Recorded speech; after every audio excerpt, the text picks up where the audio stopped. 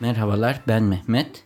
Merhabalar, ben de Hande. Havadan Sudan'ın yeni bir bölümüne hoş geldiniz. Hoş geldiniz. Havalar hızlı soğudu Artık Mehmet. normal, gelsin artık kış diyelim. Yani birçok insan için tabii doğal gaz parası demek ama Evet, hepimiz için öyle. evet, mevsimlerin normalleşmesi, yani normalde Kasım'ın bu kadar uzun sürmemesi lazımdı. Ciddi bir kuraklık oldu. Gözle Evet, görülür bir İstanbul'da işte. barajlardaki su doluluk oranı da düştü bayağı bir. Biz de bu gece artık hani ne derler siftahı yaptık deyip doğalgazı kombiyi çalıştırdık. Evet, cumartesi akşamı. Cumartesi akşamı 26 Kasım. Kasım. Evet. Bakalım hayırlısı ne Evet. gelecek faturaya. Dinleyicilerimiz sanırım bunu dinlediklerinde ayın 1'i oluyor mu? Yok, biri Perşembe günü benim Öyle mi? seminerim var. Evet. Tamam. Aha. Okey. Bunun dışında Türkiye, bildiğiniz Türkiye, hiç girmeyeceğim. Evet. Boş ver. Onun Gelin. dışında ilginç bir şey var mı havalar dışında? Peki. Havalar dışında ilginç bir şey var. Hı. Şöyle, bu bölüm sonunda bize dinlediniz. Sonra Telegram grubundan hani ilk yazan kişiye bir kitap armağanımız olacak. Erken Sen şimdi bunu yılbaşı söyledin hediyesi. ya. Şimdi pause etti ilgili kişi, yani şey Evet. olarak hemen Telegram'dan mesaj edecek. Olsun. Olsun diyorsun. O zaman bari söyle neye. Söyleyeceğim. Ha, söyle. Tam söylüyordum, sen böldün. Bu bölümün sonunda dedin de o yüzden. Ya ben hani bölmeden dinler ve sonunda da dinlemez. gönderir diye. Niye Ben ben çok olsam- naifçene. Neyse hemen söyleyeyim. Barış arkadaşımın kütüphanesinden podcast'imize özel Umberto Eco'nun Yanlış Okumalar isimli kitabını Can Yayınları'ndan göndereceğim. Dediğim gibi adresiyle paylaşırsa bir merhaba deyip ben de erken yılbaşı hediyemizi göndereyim. Tamam. O zaman Kasım'ın son programına da başlamış olalım Kasım ve ayının, böylece evet. Aralık ve daha sonra sene kapanışı Hayır, o yaparız. espriyi yapma ne olursun. Senenin son podcast'i, yeni yılın ilk podcast'i. Mehmet'in geleneksel oldu bu Evet. esprisi. Ama şöyle, bu arada hemen haberimi de bağlamış olayım. Geçtiğimiz 24 Kasım Öğretmenler Günü'ydü. Benim gözlemlediğim bu ilkokulda, şimdi biz tabii ilkokul birinci sınıf olduk ya, velilerin çılgın bir hediye Poyraz alma vardı, yarışı don. vardı. Poyraz'ın tabii. Onunla birlikte biz de yaşıyoruz an be an. Dediğim gibi velilerin çılgın bir hediye alma telaşı vardı. Böyle bayağı bir anlamadım, yani idrak edemedim ama neyse, onu da bir şekilde hallettik. Ve hemen haberime geçeyim çünkü şöyle bir haberim var.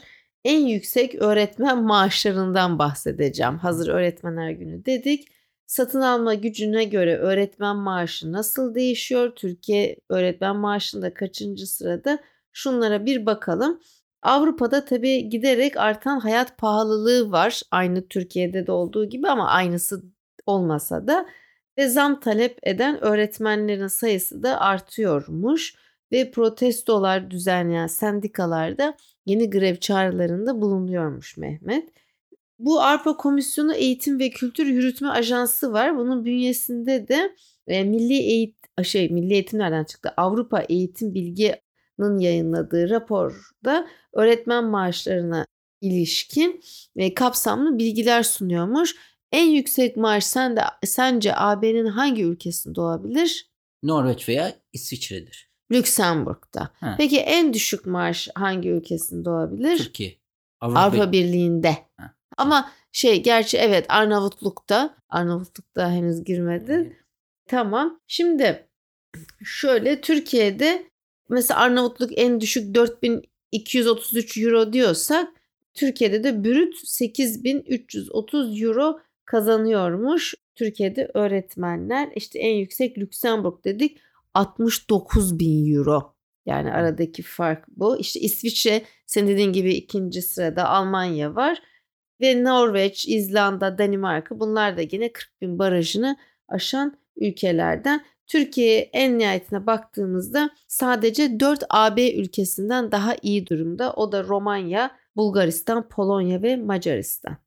Yani Türkiye'deki öğretmenler 4 ülkedeki meslektaşlarından daha iyi kazanıyorlarmış. Anladım. Durum Ben bu. aslında başka bir haber verecektim ama madem meslekler üzerine verdin, benim bu haftaki programda birkaç tane meslekler üzerine başlığım var. Bu Amerika'daki işten çıkarmalar tabii klasiktir. Hani Taksim'de bu bombalama olayı olduğu zaman İstiklal Caddesi'nde işte New York Times'ın haberini görmüşsündür. Millet çok eleştirdi. Evet. İşte çok turistin gittiği bir yerde bomba patladı. Yani o Türkler de vatandaşlarımız da var. Onun gibi. Haberlerde tabii Amerika'da işsizlik arttığı zaman çok daha fazla makale çıkıyor. Bunlardan en önemlisi tabii Twitter'la başladı. Twitter Elon Musk alınca birçok çalışanı çıkardı. Bir kısmını maliyeti düşürmek, bir kısmı da işte farklı şekilde mesela Elon Musk'ı eleştirdiği için kovulanlar var falan. Hatta sonra bazılarını geri çağırmışlar çünkü işler yürümemeye başlamış. Hatta söylentiler var ki böyle giderse Twitter iflas edecek şeklinde. Yani çünkü operasyonu yapılması çok zor.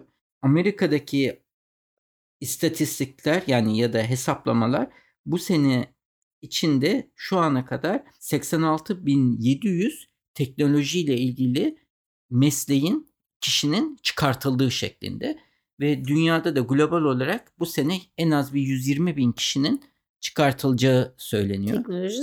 Teknoloji sektöründe sadece. Yani bu da çok kalifiye elemanlar. Bunun etkileri ne olacak? Nasıl bir ekonomik gelişmeye sebep olacak? Bunlara yapılmış. Zaten Facebook da çıkardı. Takip edenler duymuş. Ve böyle biraz Amazon çıkarttı. Arda arda gelişen bir şey. Herkes bir yandan masrafları kısmaya çalışıyorlar. Bunun sebebi temel olarak şu. Diyorlar ki Covid zamanı bu firmalar beklentinin çok üzerinde büyüdüler. Çünkü insanlar hep evdeydi, online'dı. Online ticaret, Twitter'ı çok fazla kullanma, reklamların hep bu mecralara yönelmesi. Fakat Covid bitince ve onlar da bunun böyle devam edeceğini düşündüler ve ona göre eleman aldılar. Ama Covid bitince çok ciddi düşüşler yaşadılar ve bunun etkileri sonucunda tekrar maliyet kısıntısına gitmek için bu işleri kapatıyorlar. Peki bu insanlar ne olacak şeklinde makaleler var. Bazısı şey diyor işte bu insanlar yine teknoloji içinde büyüyen başka şirketlere geçecekler diyor. Bir kısmı da farklı sektörlere geçecekler diyor. Çünkü bunlar sonuçta IT teknolojisi ama bir yazılım yapmayı biliyorlar. Mesela green teknoloji, yeşil teknoloji çok hızlı büyüyor diyor ve buraya daha fazla kaynak aktarılacak. Özellikle devletler de burayı sübvanse ediyor. İşte solar enerjiler, güneş enerjileri bunların yönetimiyle ilgili. Bu insanların bir kısmının bu sektörlere yöneleceği söyleniyor. Genel olarak onun dışında sağlık sektörü, işte siber güvenlik sektörü gibi sektörlere de bir kayma olacak diyor. Yine bu Covid'in yok olmaması ama öneminin artık insanlar tarafından göz ardı edilmesi sonucu tekrar seyahat başlayacağı için turizm sektöründe de bir büyüme olacağı ve teknolojiyle ilgili bazı insanların da bu sektörlere kayabileceği öngörülmüş. Böyle bir haber. Enteresan bir çalışma olmuş. Evet. Evet.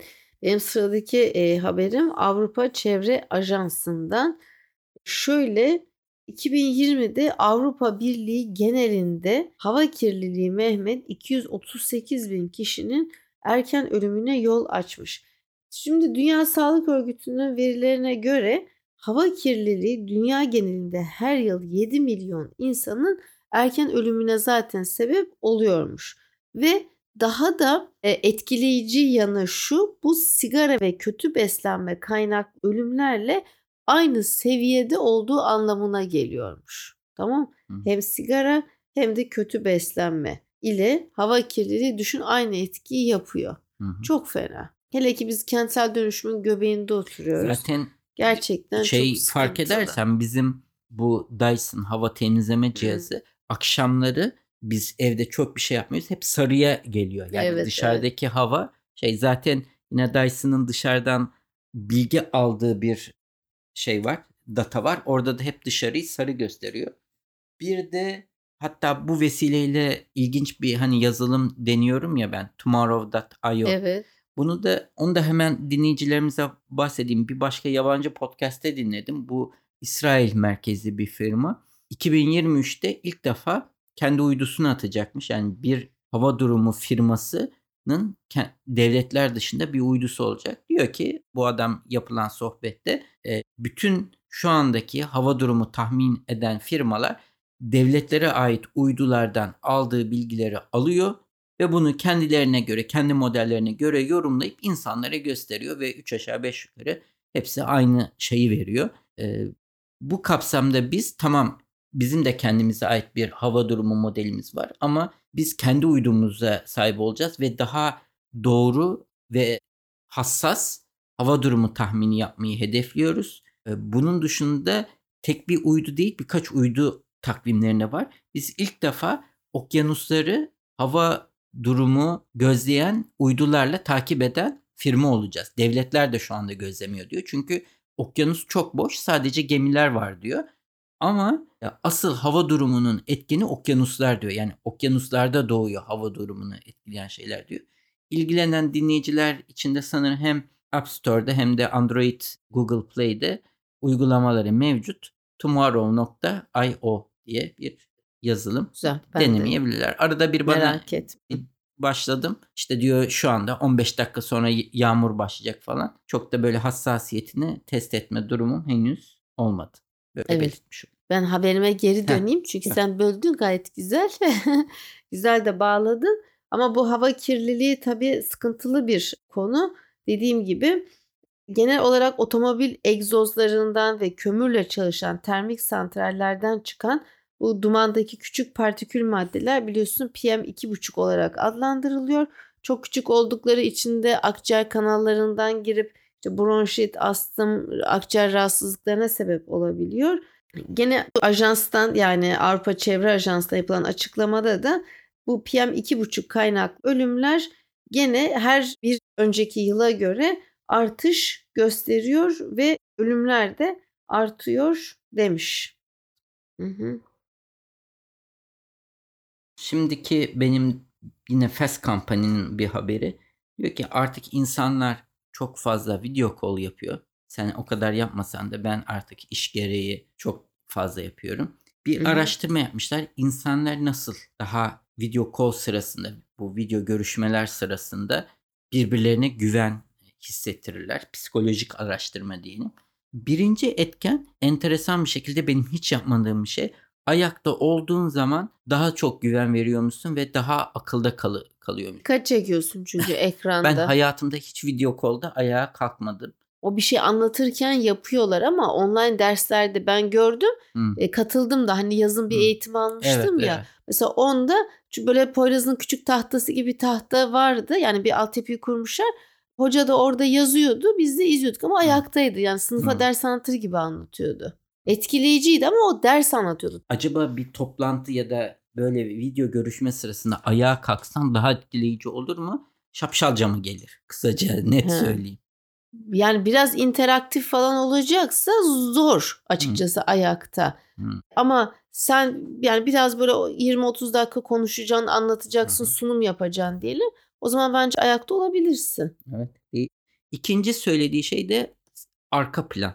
En fazla etkileyen kişinin arka planını aynen göstermesi. Yani evini veya da ofisinin gözükmesi. Evet, benim için sıkıntı yok. Yani derli İkincisi yani ondan bir az puanı alan arkasını blur yapmak. Yani evet ama göstermek istemiyor, hani privacy, kişisel veri gizliliği gibi yapmak istiyor izlemi. Ama arkasına mesela hani bu ofis veya başka bir şey koyduğunda o en düşük notu alıyormuş. Çünkü yapay duruyor. Bir şey saklama isteği varmış gibi hissettiriyormuş. Benim pek de umurumda olmadı açıkçası ya. Hayır, bu senin etkilemedi yani. Seni öyle düşünüyor. Ama mesela diyelim ki 5 tane görüşme yapıyorsun sen. Şimdi psikolojik araştırma yapıyorlar.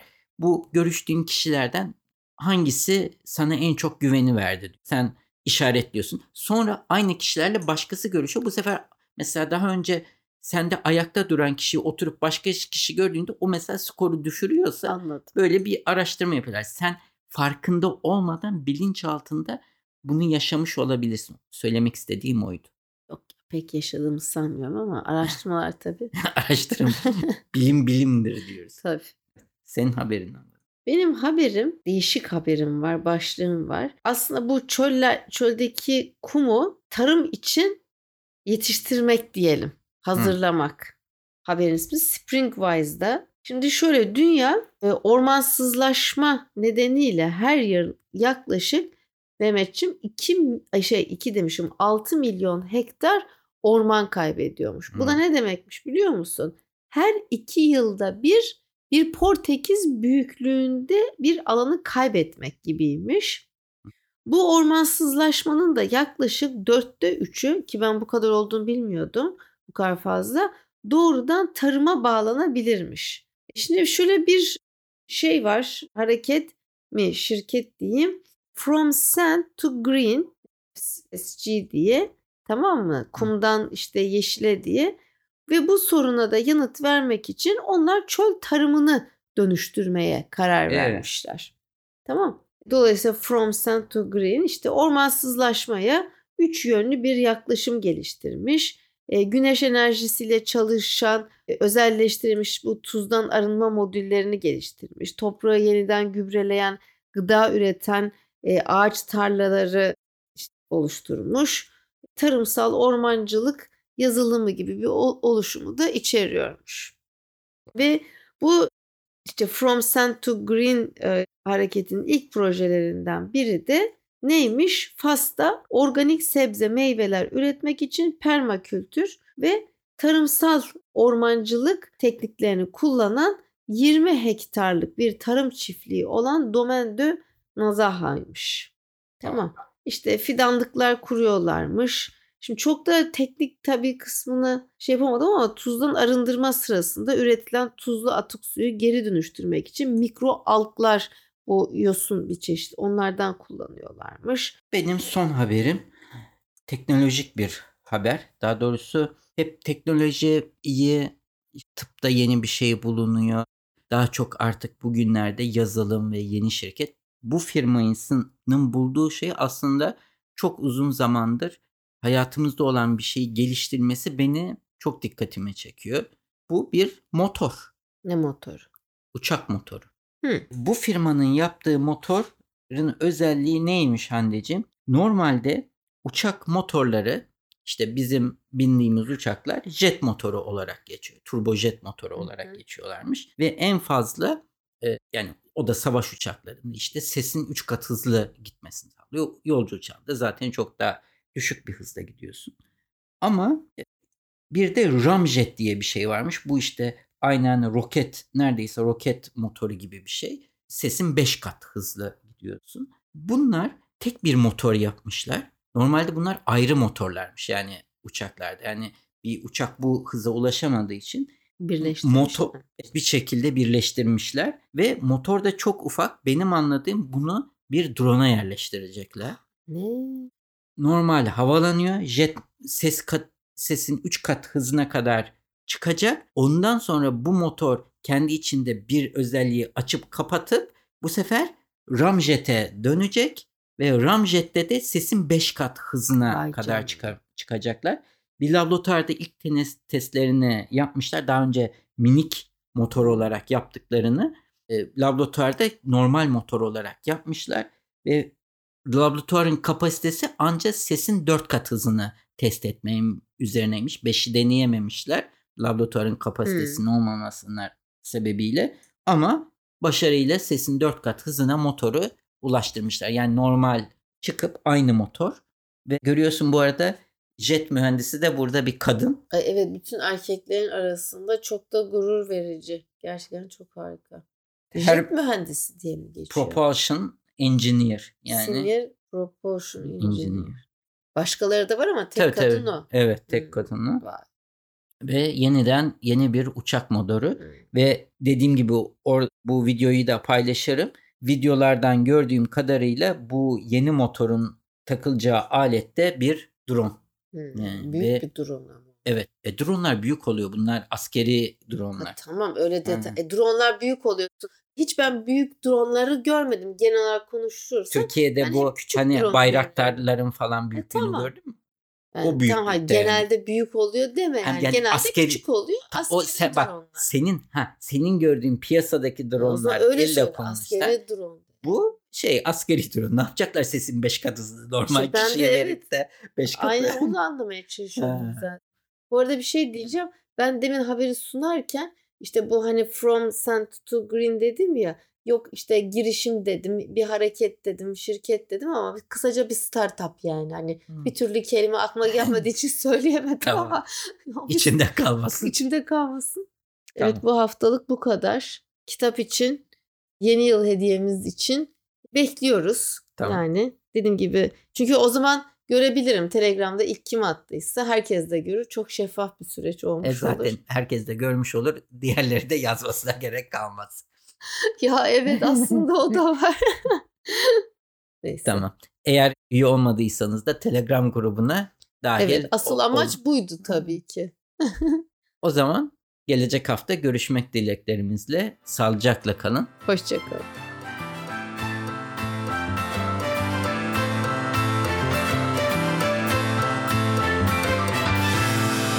Müzik Arda Görgün. Yayınlarımızı Apple Podcast, Google Podcast, Overcast, Spotify, Power FM farklı birçok akıllı telefon uygulamasından dinleyebilirsiniz. Bu www.35rakamlı-mm.com adresinde Havadan Sudan bölümüne girerek bölümlerinizi bilgisayarınız üzerinden de dinleyebilirsiniz. Yine aynı sayfa üzerinden her bölümde konuştuğumuz konulara ait bağlantılar ve videolar mevcut. Sayfanın sonunda da o bölümle ilgili arzu ederseniz yorumlarınızı bırakabilirsiniz. iTunes, Google Play ve diğer uygulamalara da yorumlarınızı bırakırsanız bizi memnun edersiniz. Bize direkt ulaşmak isterseniz havadansudan@35mm.com adresi üzerinden e-posta ile ulaşabileceğiniz gibi Twitter'da bana @35mm, Hande'ye de @handetekturan adresi üzerinden takip edebilirsiniz veya da direkt mesaj iletebilirsiniz. Son olarak da Facebook üzerinde Havadan Sudan isminde bir grubumuz mevcut. Bu grupta genellikle duyurularımızı ilettiğimiz gibi dinleyicilerimiz ilginç buldukları haberleri de paylaşıyorlar. Arzu ederseniz bu gruba üye olarak siz de diğer dinleyicilerimizle etkileşimde bulunma imkanını bulabilirsiniz.